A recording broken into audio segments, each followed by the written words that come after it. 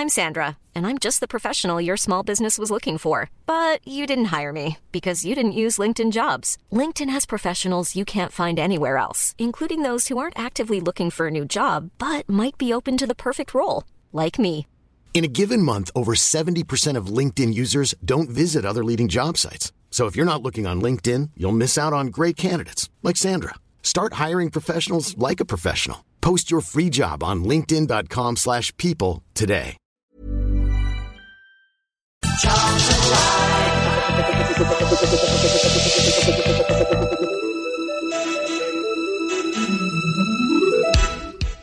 So good evening to you and welcome to Charlton Live. It's a big match preview here on Maritime Radio. My name is Louis Mendes and joining me in the studio so far, Tom Walling. How you doing, Tom? So far, yeah, I'm here. I'm good, thank you. Right, yeah, not bad. Yeah, no sign of Nath. Not yet. We're not 100% sure where he is. We were expecting him, but he's probably stuck at work or stuck on a tube or in the pub.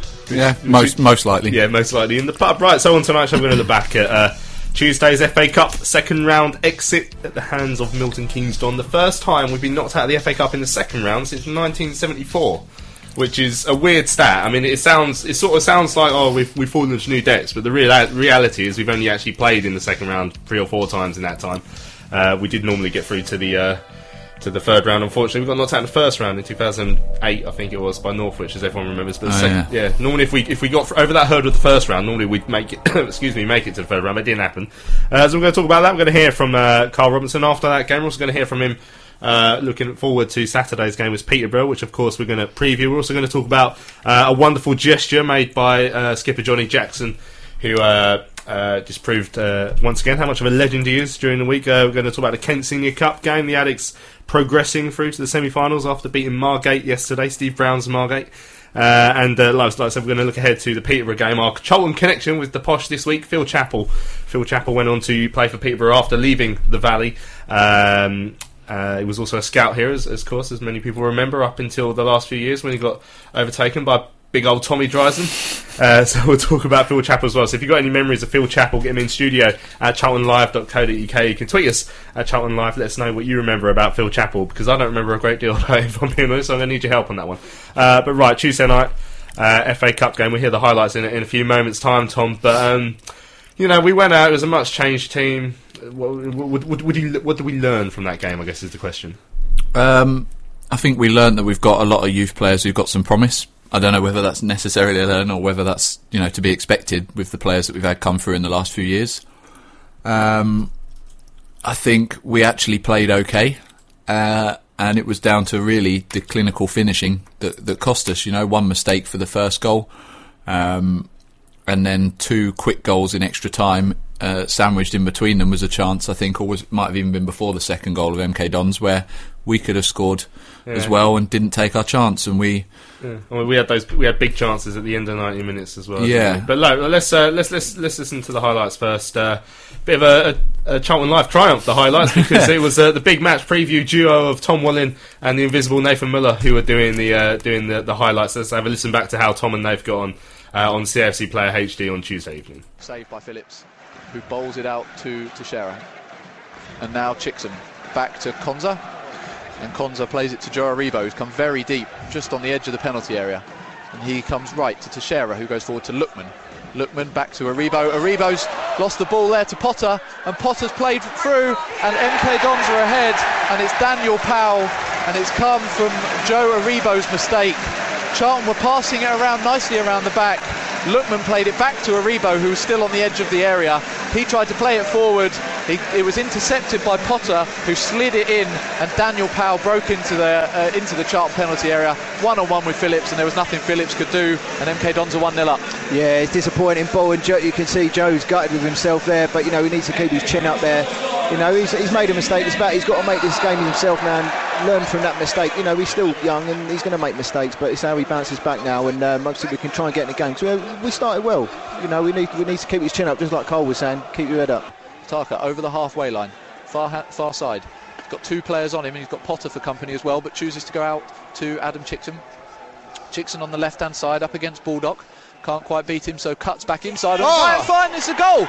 It's a great goal. I don't know if he meant it or not, but Adam Chickson, he tried to get down the left-hand side. He couldn't get down to cross it in, so cut in onto his unfavoured right foot. A sort of scuff shot, really, and it's crept in the far post. And Lee Nichols will be disappointed there as Chickson has brought the Addicks back level. Yeah, it reminded me of the goal he scored against Bristol Rovers when he's cut inside, and I don't think a lot of people was expecting him to shoot again, and he's literally just got his foot around it, and he's been right round, and like he said, I think that took the goalie by surprise, as well as all of us it seemed, but it's obviously Charlton back on level terms. He plays it inside, and that's swung forward looking for Williams, but it's cut out by Charlton, and they're able to come forward through Aribo, who goes out to Morgan Fox. Lookman calling for it and gets it, and he's found some space and breaks into the area and fires it left-footed. It's a good save by Nichols, but it's still bobbling around the area and eventually cleared by Milton Keynes. Gives it to Ademola Lookman, who turns Potter well. Referee chooses to play advantage because he was clipped. Gives it into Nicky Ajose, and the edge of the area is cut back inside his player. Knocks it forward. Great save from Lee Nichols, the back foot. That's Charlton's best chance of this half. It broke forward through to Nicky Ajose. He checked back inside on his right foot, and his defender Jack Hendry was gone. He clipped it in, he tried to steer it into the far post, but I think it just clipped Nichols, the goalkeeper's trailing leg. It bounced back out to Bataka, but his shot was nowhere near good enough. But as I say, best chance for Charlton, and it's come right at the end as the fourth official announces 4 minutes of added time. Yeah, great little cutback. Ajose used his left foot to cut back inside on his favoured foot to try and slow it past, but another great save by the goalie. And that is the final whistle, and we are going to have extra time, and Bodic is able to get on it and knocks it inside to Colclough, who's in the centre circle. He tries to spread it back over onto that far side to Agard, who manages to control it. He's got Johnson in front of him, but he attacks the Charlton penalty area and gets away from Agard and finds Reeve on the edge of the area, much more central, fires in a shot, and it's an absolutely incredible goal from Reeve, the substitute, Ben Reeves, who's come on and been impressive, to be honest, since he came on. He got the ball, it was good work originally from Agard to get away from Roger Johnson. He knocked it back inside to Ben Reeves, who was on the edge of the penalty area. He spun the central defender, which must have been Teixeira, and fired a left-footed shot first time into the Dylan Phillips' right-hand post, and MK Dons have restored their one-goal lead. Yeah, with Roger Johnson jockeying him down. Just looking at it back on the screen now, jockeying him, great finish, great strike by Ben Reeves. Great strike from him, but disappointing from Charlton.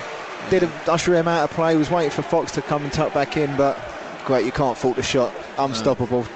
So it's going to be Ademola Lookman to drift this in, again right-footed. We saw a free kick right at the end of normal time, it was good, and he gets it in, and it's bounced around. It was an incredible ball in again from Lookman. I think Nichols came out and punched it against one of his own players. In the meantime, Teixeira and Chickson had broken forward. It came off Shearer and was about to bounce wide, and Ajose outstretched, tried to nod it inside the post and couldn't quite do it, and it remains 2-1. And in the meantime, Bodic has now broken through, and that's game over, surely. A very fast counter-attack right up the other end from Milton Keynes Dons. It was slotted through to Bodic, who got between the centre-backs, Roger Johnson and George Teixeira, and again one-on-one with Dylan Phillips, and makes no mistake, and arguably one of their deadliest strikers, Dean Bodic, has now put Milton Keynes Dons 3-1 up, and surely put this game out of sight for Charlton. Yeah, I mean, it was the Charlton fans filtering out now, but we had to take the risk, we had to take the gamble, and otherwise there was no point contesting it if you're not going to try and gamble. Which that chance, that whole different story if that went in, but counter attack, Dean Bodic in absolute acres, and he's slotted it home like he can, and game over. When you look at it like that, maybe it hasn't been so bad, but the truth is that we're going to lose, and there's the final whistle, and Milton Keynes Dons have won this game 3-1.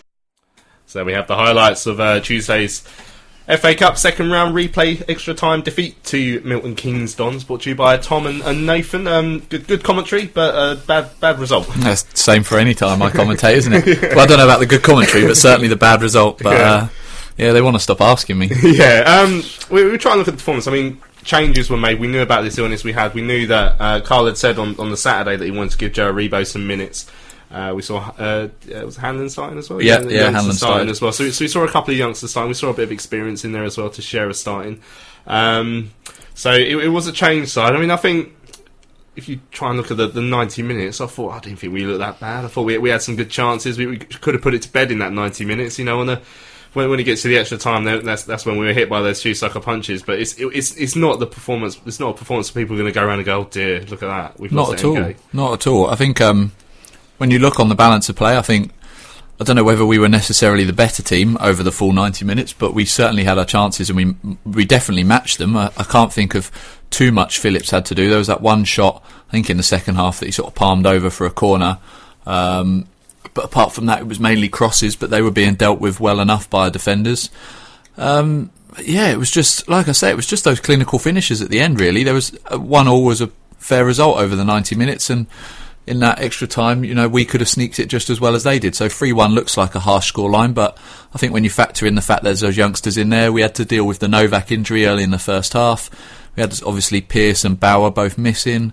A few changes. That first goal, as I say, comes from a poor mistake from Aribo. And when you look at it that way, it's not as bad as the scoreline suggests. I thought we had started in that first 5 minutes on the front foot. I mean, we had a shot from Lookman after 13 seconds. He played it just wide, and then we see, we're looking quite comfortable. And then because we're enjoying a bit of possession down the back, that's when Joe Aribo is making his full debut in a proper competition. I think he's got some minutes in the Checker Trade, I think. Yeah, he did against Crawley. Yeah, but and then he makes that mistake, and we're dilly-dallying around the back. He tries to play it out, gets dispossessed by was it Powell who played it into Potter? Or was it Potter to Potter Powell, who played it into Powell, and then we go 1-0 down, and then obviously, I mean, that's a mistake. There's no getting around that. But then it's how you react to it.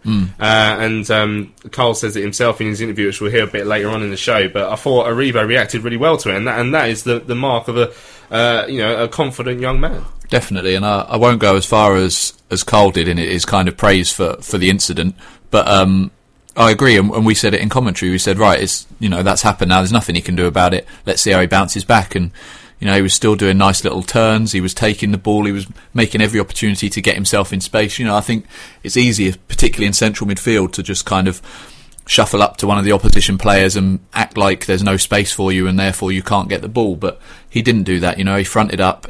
Carl immediately, when the goal went in, stood at the touchline and sort of tapped his hand under his chin and said, chin up, keep going, don't worry about it. And I thought Aribo, aside from that, played pretty well for someone so young. He nearly scored himself, really, when he had that sort of Cruyff turn in midway through the Milton Keynes half, and then went for a chip towards the far post and just sort of went over. And that shows that is confidence. And that is, like you say, the way you react to it is almost as important. And that's why, again, Carl says it, but I was really annoyed that Carl said it in his first answer. That was going to be my really good question.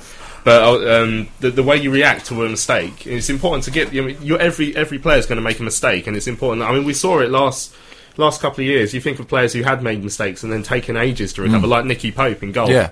Great example. It took him ages to recover. When he did, turned into a great goalkeeper. The way that Aribo tried to recover straight away, and that can only bode well, really. Definitely, and I think you look at someone like Konza as well. People are talking about him as having the potential to be even better than Joe Gomez, and I think I don't know whether any of his mistakes that I can remember off the top of my head led immediately to goals, but he was certainly early on when he was getting games. He was a little bit dodgy at the back and giving the ball away on the edge of the area and stuff, and he's come on and leaps and bounds and recovered from those mistakes, and Aribo did the same. And yeah, I think maybe, I don't know, having Johnny Jackson or Novak or those players with experience around him helped, because they were quick to go over to him and help him. But ultimately he did that by himself, and he took it upon himself to get the ball again. And like you say, that little Cruyff turn and the chip and those sort of moves that he was doing showed that he hadn't lost his confidence, and that's important. Now, I felt the wind was knocked out of our sails a bit after that first goal, because we had started pretty brightly. As soon as that goal went, I think MK started to look a lot more comfortable, and it took us a while to start getting some chances. When they finally came with the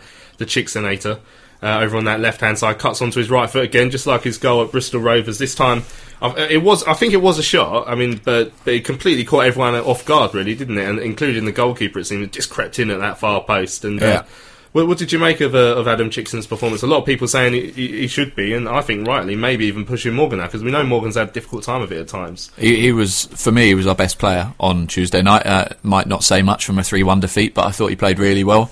Like Morgan Fox, I know he was sort of deployed in a more attacking left side anyway, but I haven't seen him in games where he's played as a more defensive player, so I'd want to see that side of him. But certainly as where he played out on the wing on Tuesday, I thought he was really exciting. He looked lively, he was constantly in space, and the times where he didn't create, it wasn't his fault. It was the fact that people weren't passing to him, because he had loads of space out on that side when the fullbacks, can't remember, Baldock and somebody were pushing up.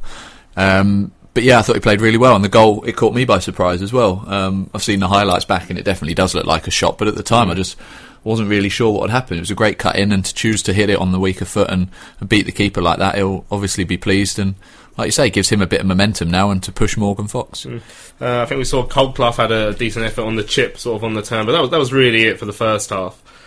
Second half, we had 2 or 3 big chances. Ademola Lookman played in down the wing. I mean, we had 2 1-on-1s that we missed. Lookman sort of midway through the half played in straight at the keeper, and then right just as the clock ticked over 90, we saw it was Jose was played through by Lookman, cutting onto his right foot, played it again straight at the goalkeeper. Well, the keeper made a decent save there, but I mean there were 2 huge chances to win it. I think in terms of clear cut chances, I felt we were very, very comfortable defensively in the second half. But going forward, we had those 2 or 3 chances where we could have nicked it. Definitely, and that's what I said earlier as well. I think when you look back in terms of clear cut chances over the 90 minutes, I think we had more than they did. I don't really remember Phillips having too much to do, but those 2 in particular were our best chances. I thought that one with the Jose, I'm surprised he didn't score. I don't put it down to lack of composure or anything like that. It was a good save, but just one of those things. And we get that, and it's a different game. We're into the third round, and as it was, as I say, we lost by 2 goals, and the scoreline's harsh, especially on those young players, because we didn't deserve that really. But at the same time, if you don't take your chances, then you leave yourself exposed or the risk of conceding, and that's obviously what then happened. Now, with a Jose, I mean, that's something that I guess people talk about. He's gone through spells, really. He scored those 2 goals at Walsall, then didn't score for a while. Then he's got a few in the last few weeks, hasn't he? Got one at Bristol Rovers, he's got one at home to Port Vale. Yeah.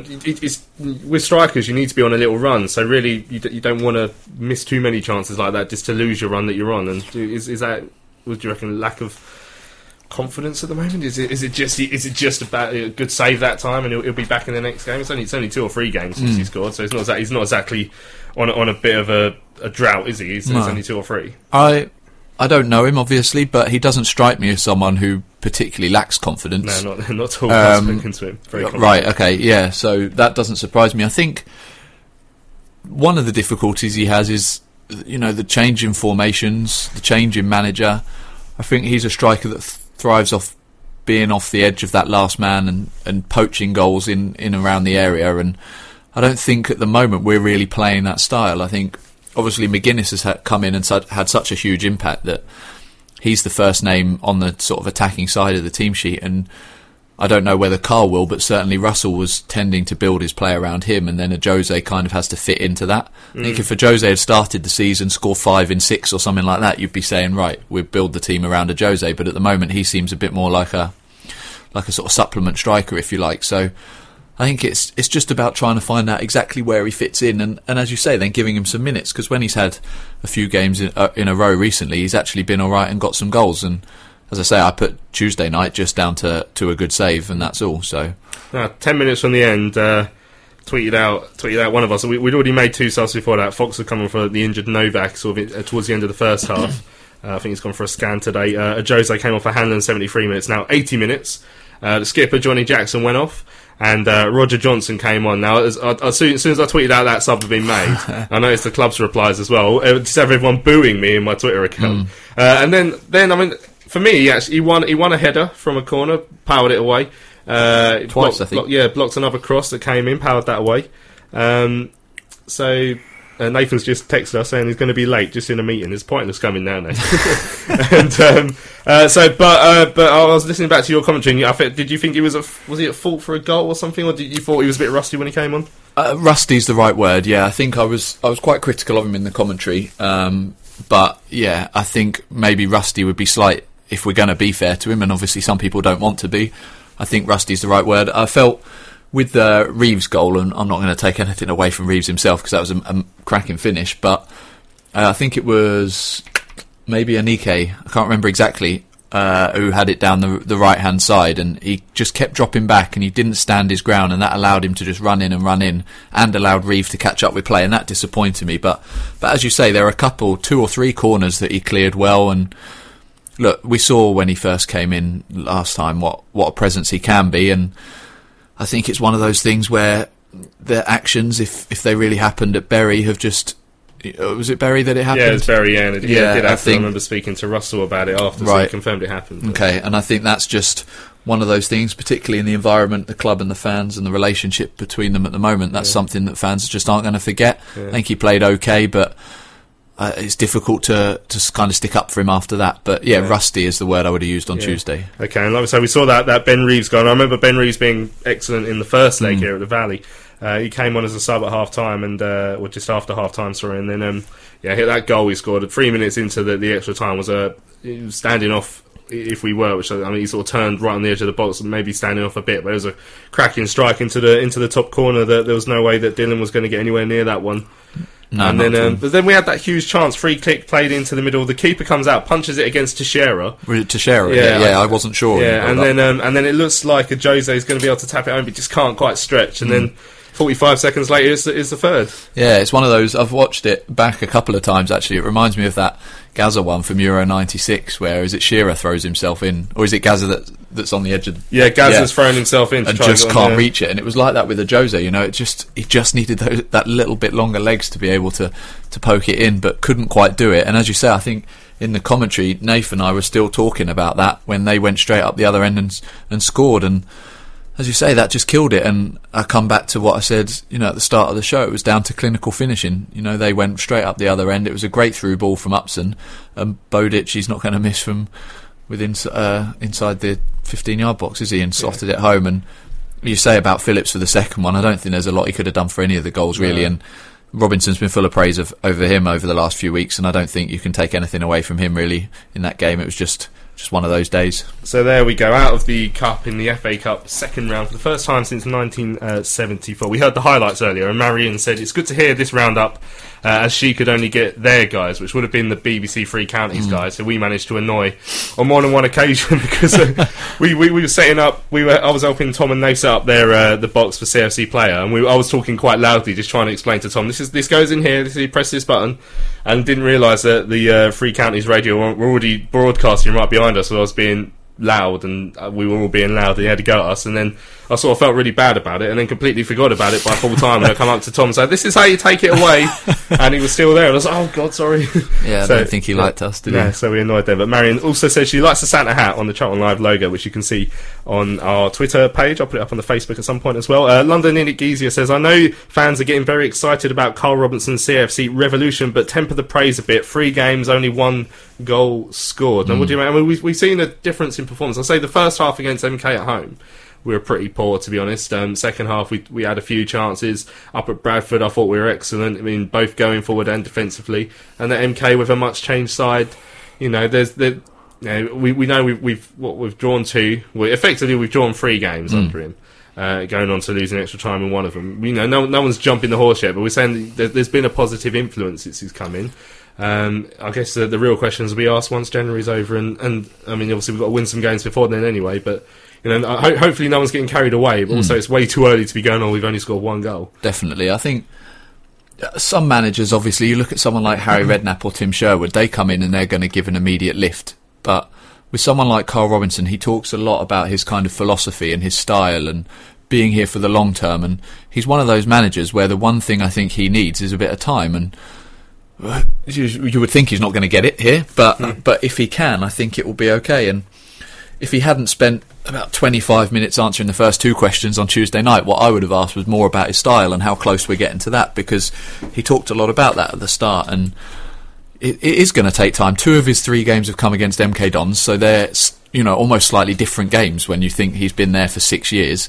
The other game was against a team that were unbeaten at home, and from people who went up there suggest we could have won that game. So it is very early days. He's got changes he wants to make. He's made it clear that he wants to do some business in January. So I don't think we can really start judging him till February. But I said about Russell, you couldn't start judging him till November, and he was gone before we had a chance to. So it's all about how the club treat him. If they do give him time and just say, look, just go and do your business and let's see, I think he'll be a good enough manager for us. Well, we live in hope that the club will treat him well, but perhaps not expectation. Right, let's listen now to Carl Robinson. He came out to speak to Jamie Hill and myself, Jamie Hill from BBC Radio London and myself on Tuesday evening after the Cup defeat, and this is what he had to make of the second round Cup defeat at MK Dons.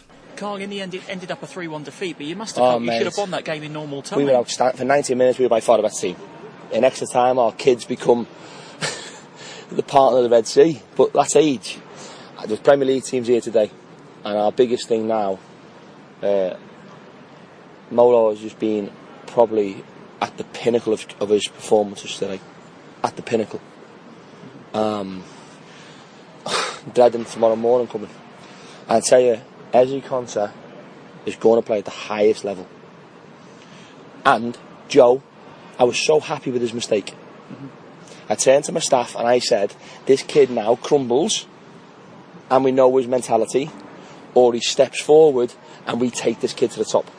Right? And people look at the results and say, well, how great were they staying for us? Right? But 3-1, we were the better team. We had a one-on-one with Addy. We had a one-on-one in the 91st minute. When we went back to 2-1, we missed probably a sitter again, and then they went down and scored. If I'm talking development in this club being promoted, I've seen why we can do it tonight. So, I'm disappointed, but you said it, not me. We looked for 90 minutes a very aggressive, expansive, solid team, and I'm so proud of them for the young players today. That'll live with them forever, and we have to make it our priority to get these kids. What was it? When you look at the team, Foxy, Dylan, Ez, I forget who played in some ways, Addy, Joe, Brandon. So 6 or 7 homegrown players against a team who are tipped to now go on and do things in this league against their strongest team. Well, you'd said before the game, Carl, this was a real test for them to see what you might do in January. Is it fair to say that you're going to be spending a bit less money in January now? Don't be saying that. Don't be saying that. I hope no one's listening up in the boardroom. No, because we still want to spend and we want to go up. So that's our objective. We're still in transition. I think you're seeing that. But we've played better today than what we did and got a draw at the Valley of the week. So if anyone was there, we were by far better today than we were. And we should have won. And their keeper, we said to Anthony Nichols then, I signed him and he sort of cost me a little bit because he made 2 great saves in the one-on-ones. What was really noticeable, in the first half you were always encouraging the players, you were really making sure that they knew that you had their full support, but in the second half you were kicking every ball in the technical area. I love it. I love this job, I really do, and I love being part of this club. And if I didn't love what I did at this club, I now love this club even more because what I've just seen. I've just seen young South East London boys roll their sleeves up, make mistakes and step up and be counted. That's what it takes to play for Charlton.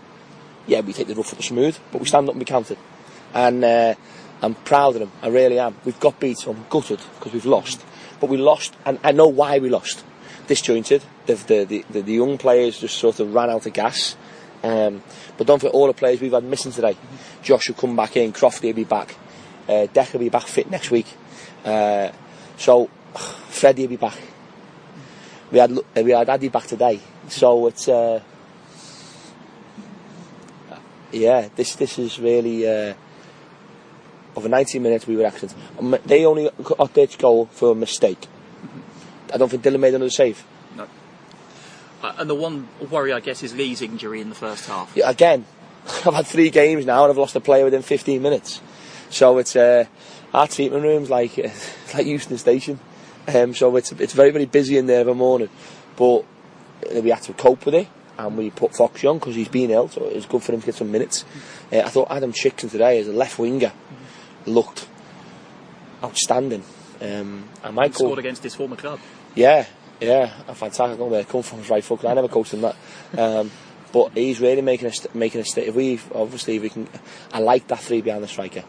I've played it a lot and I like it, and I think you've all seen today that's how we want to play. If I had a criticism, when we got in the final third we came back too much rather than asking questions beyond the line. So if I'm being critical of us in the 90 minutes was the one error, which I'm happy about because he's learned from, and then the next facet to it was we got in there, how we came back out, and they're little things that I'm looking forward to working on.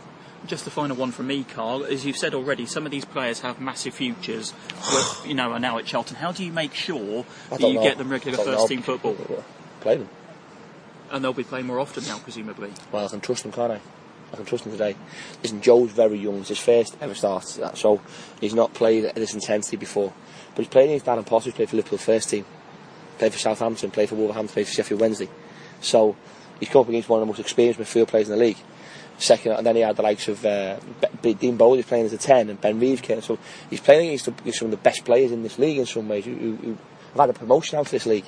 So I'm sick because my stomach's like, but my head and my heart is like bubbling because I want to start coaching. I want to get them back out and coach, and I want to make them fitter and better and stronger and faster. And the fans stick with these kids because these kids could be a real driving force. Listen, we can't play them every week. We can't play them on Saturday, especially after this. I think some of them need new legs, but we have to be in this. We're in a transition, but whilst we're in this transition, we've got to be aggressive with it because we can't go through a transition and lose a lot of games.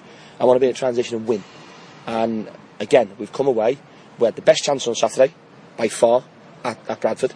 And today, we should have been game over. And ready to pop the question? The jewelers at BlueNile.com have got sparkle down to a science with beautiful lab-grown diamonds worthy of your most brilliant moments. Their lab-grown diamonds are independently graded and guaranteed identical to natural diamonds. And they're ready to ship to your door. Go to BlueNile.com and use promo code LISTEN to get $50 off your purchase of $500 or more. That's code LISTEN at BlueNile.com for $50 off. BlueNile.com, code LISTEN. I'm Sandra, and I'm just the professional your small business was looking for. But you didn't hire me because you didn't use LinkedIn Jobs. LinkedIn has professionals you can't find anywhere else, including those who aren't actively looking for a new job, but might be open to the perfect role, like me. In a given month, over 70% of LinkedIn users don't visit other leading job sites. So if you're not looking on LinkedIn, you'll miss out on great candidates like Sandra. Start hiring professionals like a professional. Post your free job on linkedin.com/people today.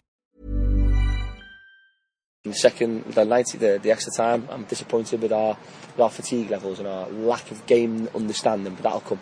Highlight tonight, Carl. Thank you so much. Thank you. Carl, we talked about the younger players already. An older player who hasn't featured too much at the start of the season, George Teixeira, has come in a bit now with the injury to Jason. Does it look like he's going to get a run in the team now? Well, yeah. I thought he was excellent. I thought another one as well. Johnny Jackson was brilliant in there today. That little six position, a pivot and getting us playing. I thought he really marshalled them young players.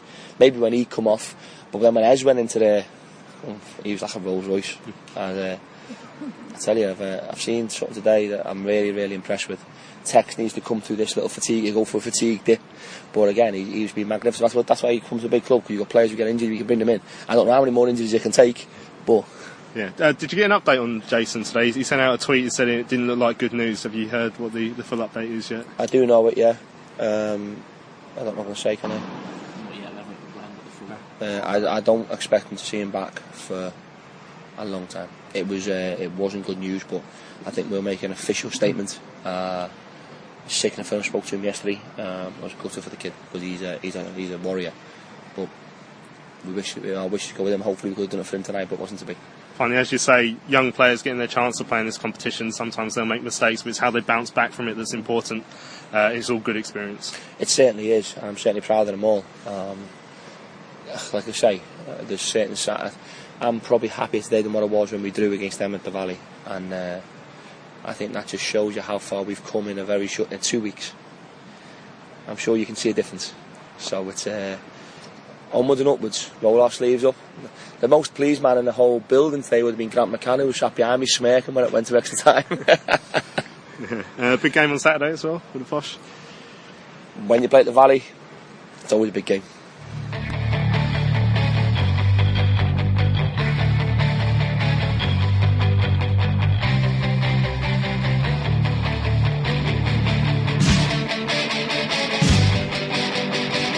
Johnny Jackson! It's in! Yes! Get it! Johnny Jackson!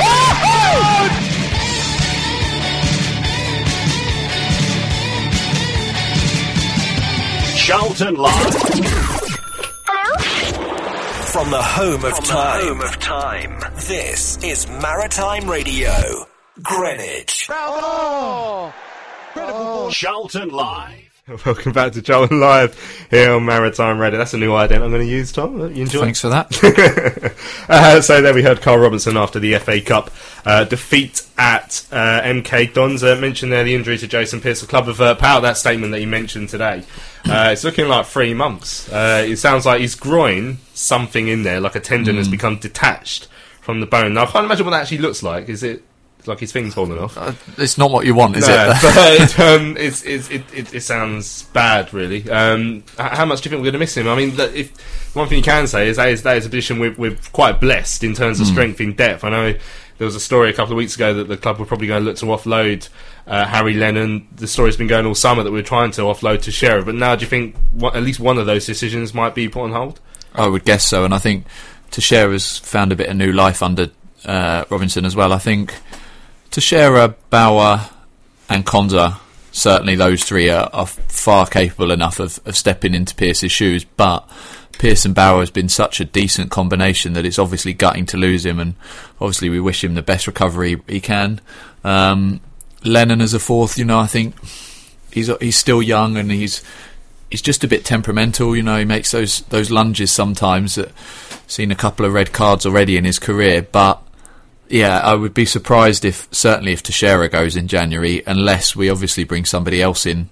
We've still got Roger Johnson as well, which hasn't been mentioned. I mean, Carl's already said he was going to wipe the slate, wherever the slate needed wiping for Teixeira, he was going to do that. So you wonder if he will do that for Johnson. He gave him game time on Tuesday. Yeah, and he's, as I said, he's an experienced player, and when he came in the first time, he did a very good job for us. So from a purely footballing point of view, you can see why managers might want to use him. It just depends, as I say, with the reaction he gets at the crowd every time. I don't necessarily know if it affects him, but that's not something Robinson's going to want hanging over him either. But I think we've still got, as you say, we have been blessed, and we've still got a lot of adequate centre-backs there. It's just obviously still gutting to lose one of your best. Yeah, I mean, I imagine that's a really difficult situation for Jason Pearce himself. I think I thought he's maybe a slightly shaky start. Remember, he gave away the penalty against Bury on the first day. I think I got a feeling a couple of times I felt he gave away the ball when he shouldn't have been early on in the season. But then since then, I thought he's been excellent. I remember watching him. What game was it recently? Where it must have been the Sheffield United game, I think, where perhaps I remember looking at him thinking he's winning everything. He's doing really well. I think another thing at the start of the season is because Fox is so attacking as a left back. A few times I noticed that Pearce was covering that left back spot, and so the gap between him and whoever his centre-back partner was getting quite big, and that's where a few goals were coming. I think over the last few games he's learned to cope or learn how Fox is playing, and therefore adapting to that and knowing that Fox can track back or whatever it is. But him and the centre-back, and in this case Bauer, have obviously got a lot closer and as I say, formed a really good partnership. So it is going to be tough, but as you say, the likes of Teixeira, Konsa, obviously fantastic youngster, although whether he goes in January remains to be seen, and the likes of Johnson and Lennon are there if we need them as well. So we've got plenty of options. Yeah, Jason told the official club website that as a back five we were feeling as strong as we have done all season, but in football these things can happen. I'll be staying as positive as I can throughout my rehabilitation to try and get back out on the pitch as quickly as possible, and in the meantime I'll be giving the lads all the support I can. So that's Jason Pearce, going to be out for looking like up to 3 months, maybe even over, with a groin injury, which is a huge disappointment. Now, right, another story that came to light yesterday. This was on Twitter. Everyone who follows me on Twitter, I also follow Kyle Andrews on Twitter. He's a friend of the show as well. We've done interviews with him a couple of times. He was the guy who came up. Well, he tweeted us about Jan the cat on Sunday, which started off, if anyone listened to Sunday's show, the whole Pet 11. Which I've got it in front of me. Yeah, it turned out, is this on the desk? Yeah, great handwriting. So I'm suspicious that this was Nath writing it down. Oh yeah, it's definitely not me.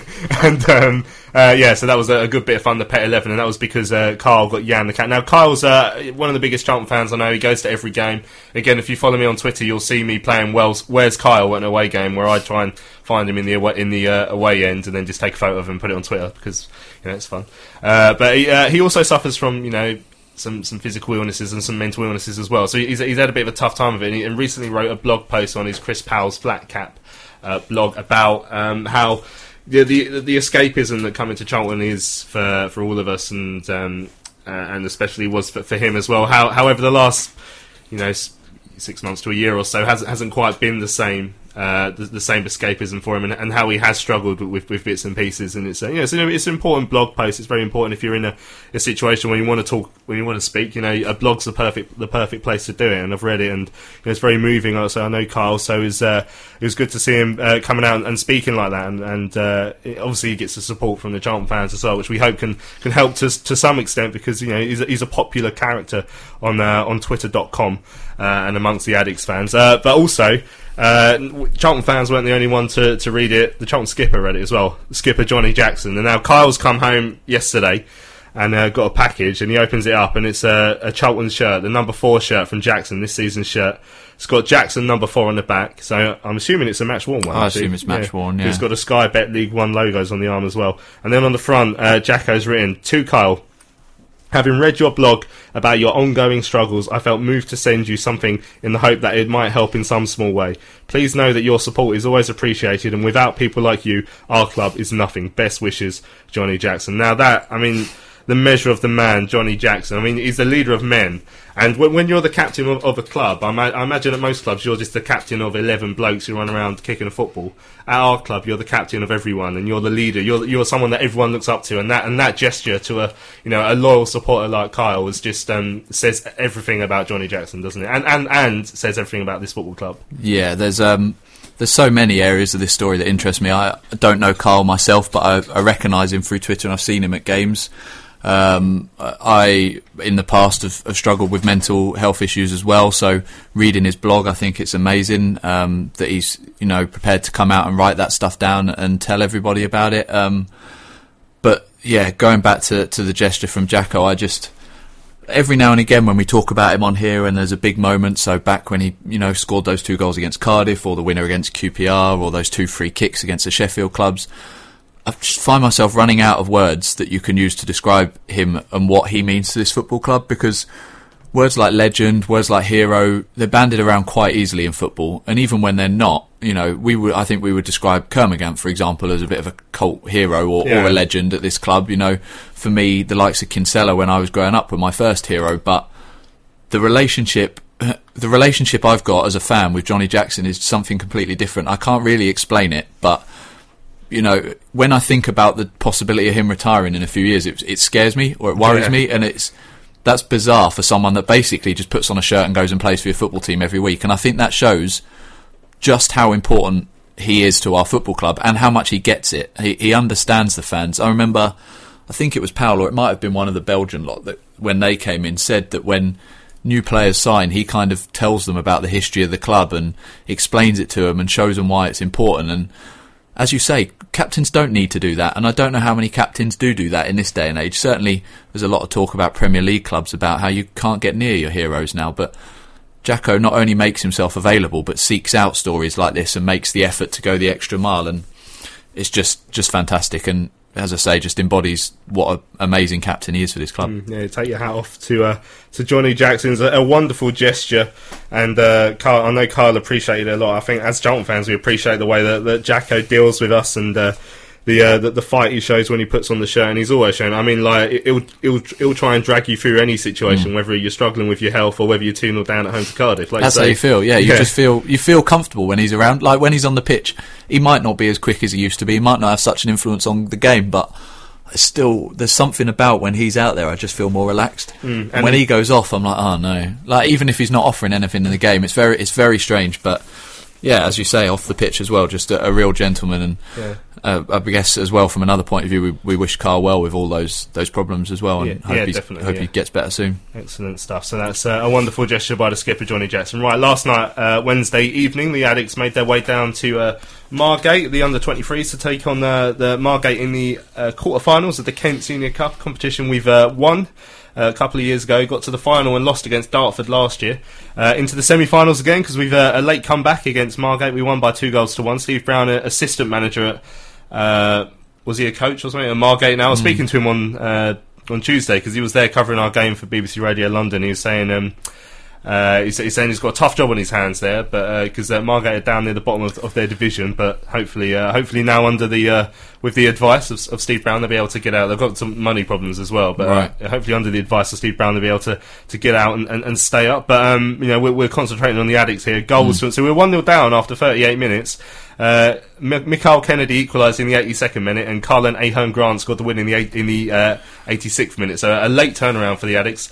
A competition that we always think it must be such good experience for the youngsters because they're playing against men. Yeah, I agree. I think it's one of those competitions, I suppose, if you're that sort of age that you want to be able to have, and it's a competition historically we've always done very well in. Our youth academy speaks for itself.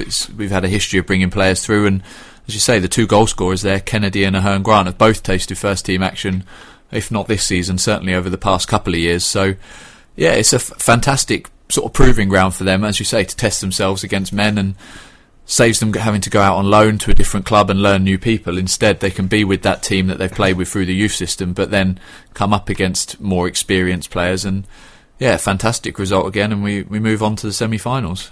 Look at that, the score of that winning goal, Carlin Ahern Grant. Has he featured at all in the first team, maybe once or twice? He came on for the Checkatrade this year, I remember, maybe one other game. Considering how much he has played in the first team over the last couple of years, do you think he might be sitting down there and thinking maybe slightly something? I still stand by this is because we threw him in way too early, gave him way too many games and knocked his confidence and probably his fitness as well. It doesn't help when you're that young and being forced to play too many games against in your senior games, but he's certainly fallen down a pecking order now, isn't he? He's like behind Brandon Hanlon now as well. Yeah, it's so unfortunate for him because even, as I say, I think it was again the Crawley game in the Checkatrade Trophy that he came on, but I could be wrong. But there was a game where I saw him come on this year, and he's still got that touch and that pace and that movement that could make him a really useful striker at this level. But as you say, I just wonder if it's his confidence, it might be his fitness, I'm not sure, but just having to play and being flogged basically last season or season before, it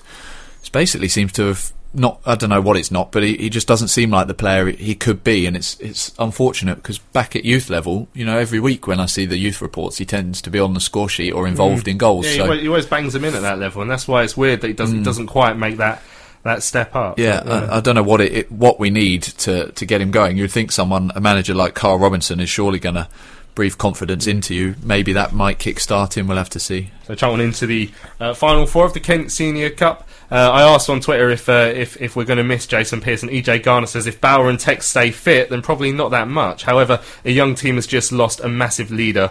And then he goes, I'm going to ignore Roger Johnson's existence. So that's EJ Garner. Right, let's look ahead to the Peterborough game Saturday here. A big game at the Valley. The Posh, I think, just inside the playoff places, one of the teams we're looking to catch up with. Now, Tony Hutt caught up with Carl Robinson earlier today. They're starting to build a blossoming relationship, much like he shared with Big Russell Slade, Tony, and he was talking to Charlton manager Carl Robinson before ahead of Charlton's game with Peterborough on Saturday.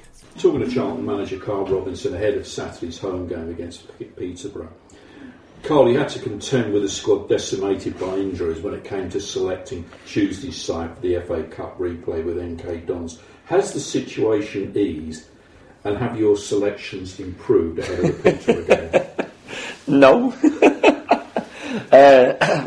Listen, since before I came, there's obviously injuries starting to build up, and obviously they've sort of continued slightly, and the freak ones. Jason's one, obviously we've released today how bad that is. I think 12 to 15 weeks is going to be the time span for the player to be out, which is a big disappointment to us. Lee Novak's having a scan on his knee today, and see what it is. Obviously Chris Sully's is still in the recovery mode, and Ricky Holmes had a slight setback as well. So when you look at these four players, the some of our better players, if you're being honest, some of the players that you would see in the summer as being quite poignant in the success of the football club.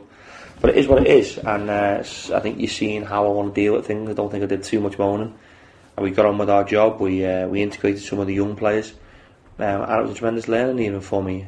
Just looking at the stats before, I don't think anybody's gone there and done what we did, and people say you lost, but we lost next to time. We were the better team, and we keep performing, and if we keep being the better team, and we keep staying on the front foot, we win more games than we lose. And once our players start coming back to fitness, then we will be looking to move forward. going to be difficult. I always knew what coming in. There was the transparency was always there. It's going to be difficult for the first 4 weeks with the injuries that we had and everything else, and trying to change things slightly. I think they're seeing a difference in mentality in the place. I think everyone's seeing that. Not because anything was right, wrong, or indifferent before, just because it's a different person. And we'll soldier on to the next one. Who is available to you for the Peterborough game who wasn't available to you on Tuesday? And touching on Jason Pearce, he's obviously now a long-term injury. Yeah, he is long-term injury, and it's a difficult one for him and me as the manager, and equally for the fans who support him every week. So, but we'll have Freddie back. His hamstrings looks like he ran yesterday. Crofty's back. Josh will be back. Hopefully he's fully rested. Declan Wood could be back. So there's one or two bits of positive news in there. Maybe the most positive one would have been Grant McCann when we went to extra time on Tuesday. Sixth place Peterborough hit 5 against Chesterfield a week ago and have won 4 times away from home. They're going pretty well at the moment. Yeah, they are. I played against them twice. Yeah, I think lost one and won one at their place and got beat at Stephen and Kay. So I know most of them very well. It's I think Grant's done an unbelievable job. He's gone in, he's really settled the ship down, he's really sort of took them forward. They're young, they're exciting, they're forward thinking, and they're fantastic on the break. I think they're almost set up for that in some ways. They sort of try and get you onto them, and all of a sudden when you think you're comfortable in possession of the football, they'll hit you and you'll find it difficult to cope with the demands of their speed. So we've looked over 1 or 2 games of theirs. We think we've found 1 or 2 elements where we know how strong they really are, and we have to make sure we can negate our way around that. But we're at the Valley, so we should be taking the game to them. But in some ways, I think they could. That's what they want. They want you to be expansive. They want you to be getting on them, because when you look at the players that they have, they can really hit you on the break. They have one of the best young players in the country. And Lopez, I think he's as good as I've seen for a long, long time, up until Tuesday night. We'll see some of our young players. But he's an exceptional talent, and I'm sure they'll have an awful lot of bids coming in for him in January. Well, I'm just coming on to that transfer market or window opens in 2.5 weeks. Who are you expecting to be involved? Oh yeah. Heavily, hopefully. We have 1 or 2 people that we're looking at already. 1 or 2 people who we've spoken to, clubs, and made some sort of headway. And we're nowhere near doing any deal. But we're all working around the clock. Like I say, I've been in 4 or 5 games in the last few weeks. That's not even including our own. Just trying to find players who we know can fit the system that we want to play. I think it's important that we have an age element on it. And the biggest thing is that they're brave, they have energy, a desire and a willingness to want to come play for this club. I don't care how talented you are. If you think you're above your state, if you think you're above us, you're never going to achieve things with us. And that's been the big thing for me, is finding players who, when I phone, that they get excited when they hear what club wants them.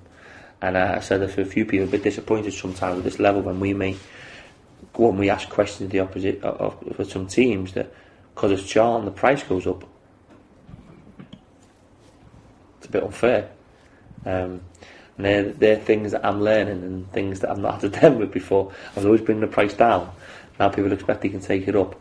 But what I did see, like I say, on Tuesday, is an awful lot of players at Football Club who have certainly got a tremendous future here.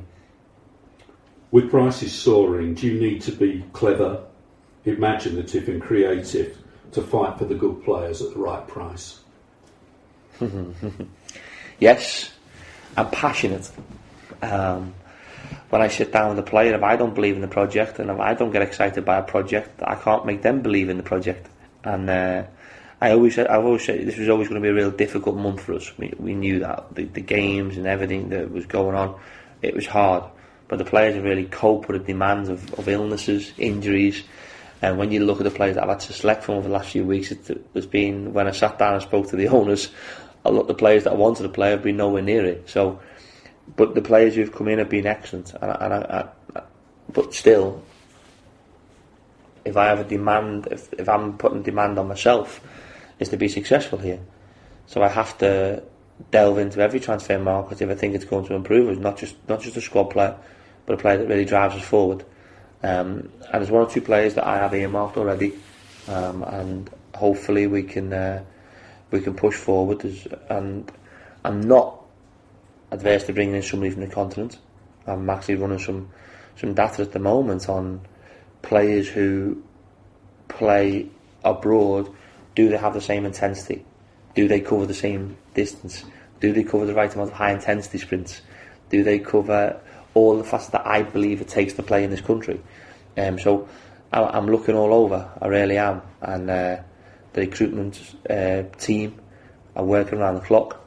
That's 50% of my job at the moment. 50% is obviously games, but I have to give them all 100%, so I have no time left at all in my life. But I'm really looking forward to the next 2.5 weeks, and hopefully we can get ourselves down the line with some deals and make this great football club stronger and more competitive.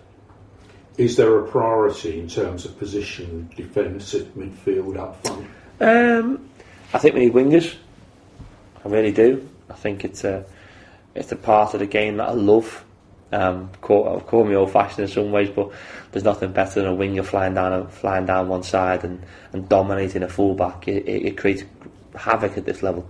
We do need to add in midfield, but Joe Rebo and Esri showed on Tuesday how good they can be.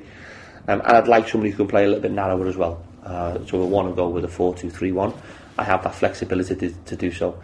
I always like having 2 left wingers, 2 right wingers, and 2 number 10s and 2 strikers. That's always been my thing, especially in my previous club. So it's an awful lot of work going on, and I think you can expect the demands that I'm putting on people.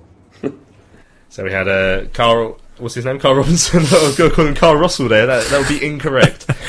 Speaking to Tony Hare from BBC Radio Kent before Saturday's game with the Posh. Now our Charlton connection this week is Phil Chappell. Went on to play for Peterborough after he played for us. We asked for some memories. Paul the Cab says versus Everton, him and Brett Angel running to contest a ball was like watching newborn giraffes running backwards in slow motion. And then Sir Darcy Sato said that it was like Bambi on ice most of the time. So that's 2 lanky animal references in 2 tweets there. Not having that. Yeah, see now, Tom, you have an interesting story about Phil Chappell. Yeah, so he's basically the reason I support Charlton, because my granddad was the vicar for his wedding. And such a random one, isn't it? Yeah, my granddad's an Ipswich fan, sorted out tickets for me and my granddad to go to Charlton v Ipswich, and my granddad supported Ipswich, so I supported Charlton. But he then came and did a training session for my football team that I played for as a kid. And kind of, I think my granddad still keeps in touch with him now. So yeah, he's obviously, I remember him playing in that game against Ipswich, and remember him being captain here and just being one of those first kind of players that you know, I guess. Yeah. Well, there you go. I guess if you're keeping in touch with your granddad, I guess Phil's got to keep himself busy because none of his players were being signed. So he's got to talk to someone, isn't he? He had to do something, didn't he? Yeah, because obviously, like Chief Scout, he was there for a long, long time as Chief Scout, and I'd say successful, very successful over the time he was. It's just I think he probably felt slightly undermined in the last couple of years.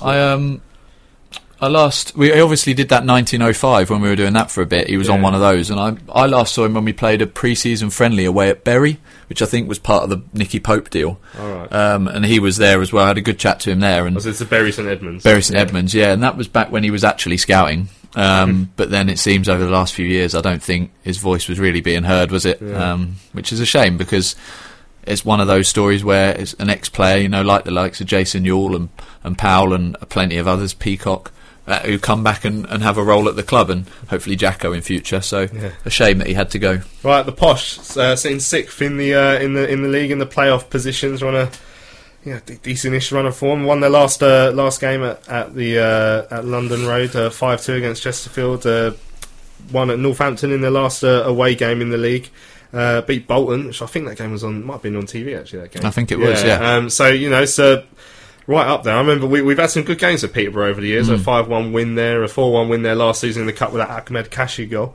Looking forward to what I imagine is going to be. I mean, if you go 5 or 6 years ago, they were always that team that either won 5-4 or lost 4-3, weren't they?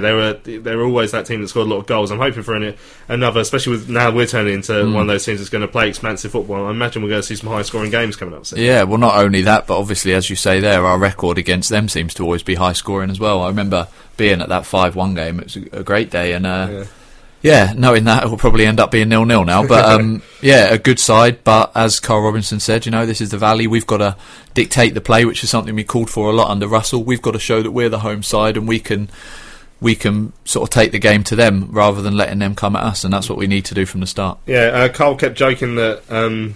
what's his name? Their manager, Grant McCann, would be happy that the game went into added time extra time for us on Wednesday, which means we'll have that extra half an hour in our legs in a squad that is suffering with its injuries and illnesses. Do you think that'll play a part for 4 days rest? It will slightly, of course, because they did have to play for a long time. I think also, obviously, next Wednesday night might play a part in some people because they're not going to want to get injured ahead of that. Yeah, look forward to that one on Sunday.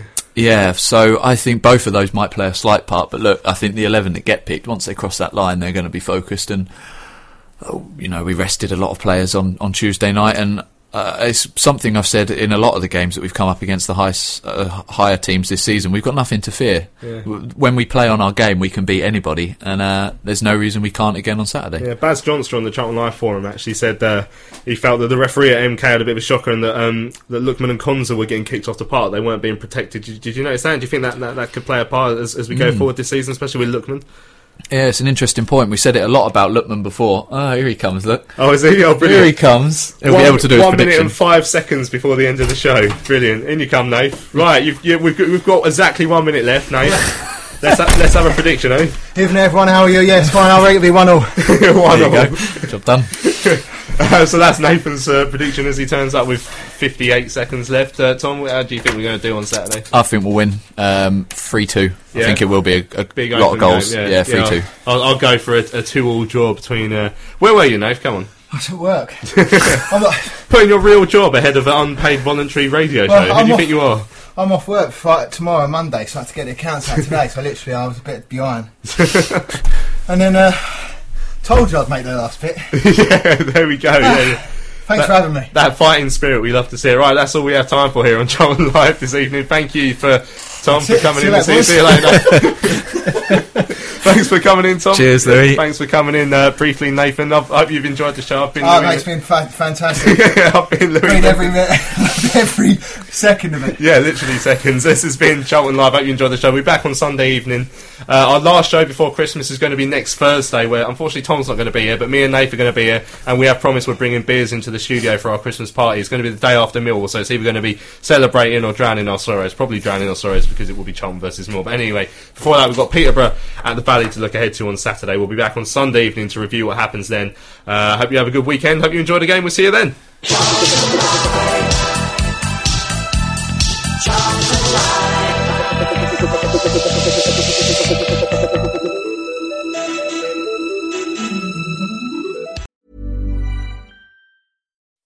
When you make decisions for your company, you look for the no-brainers. If you have a lot of mailing to do, Stamps.com is the ultimate no-brainer. Use the Stamps.com mobile app to mail everything you need to keep your business running with up to 89% off USPS and UPS. Make the same no-brainer decision as over 1 million other businesses with Stamps.com. Use code PROGRAM for a special offer. That's Stamps.com, code PROGRAM.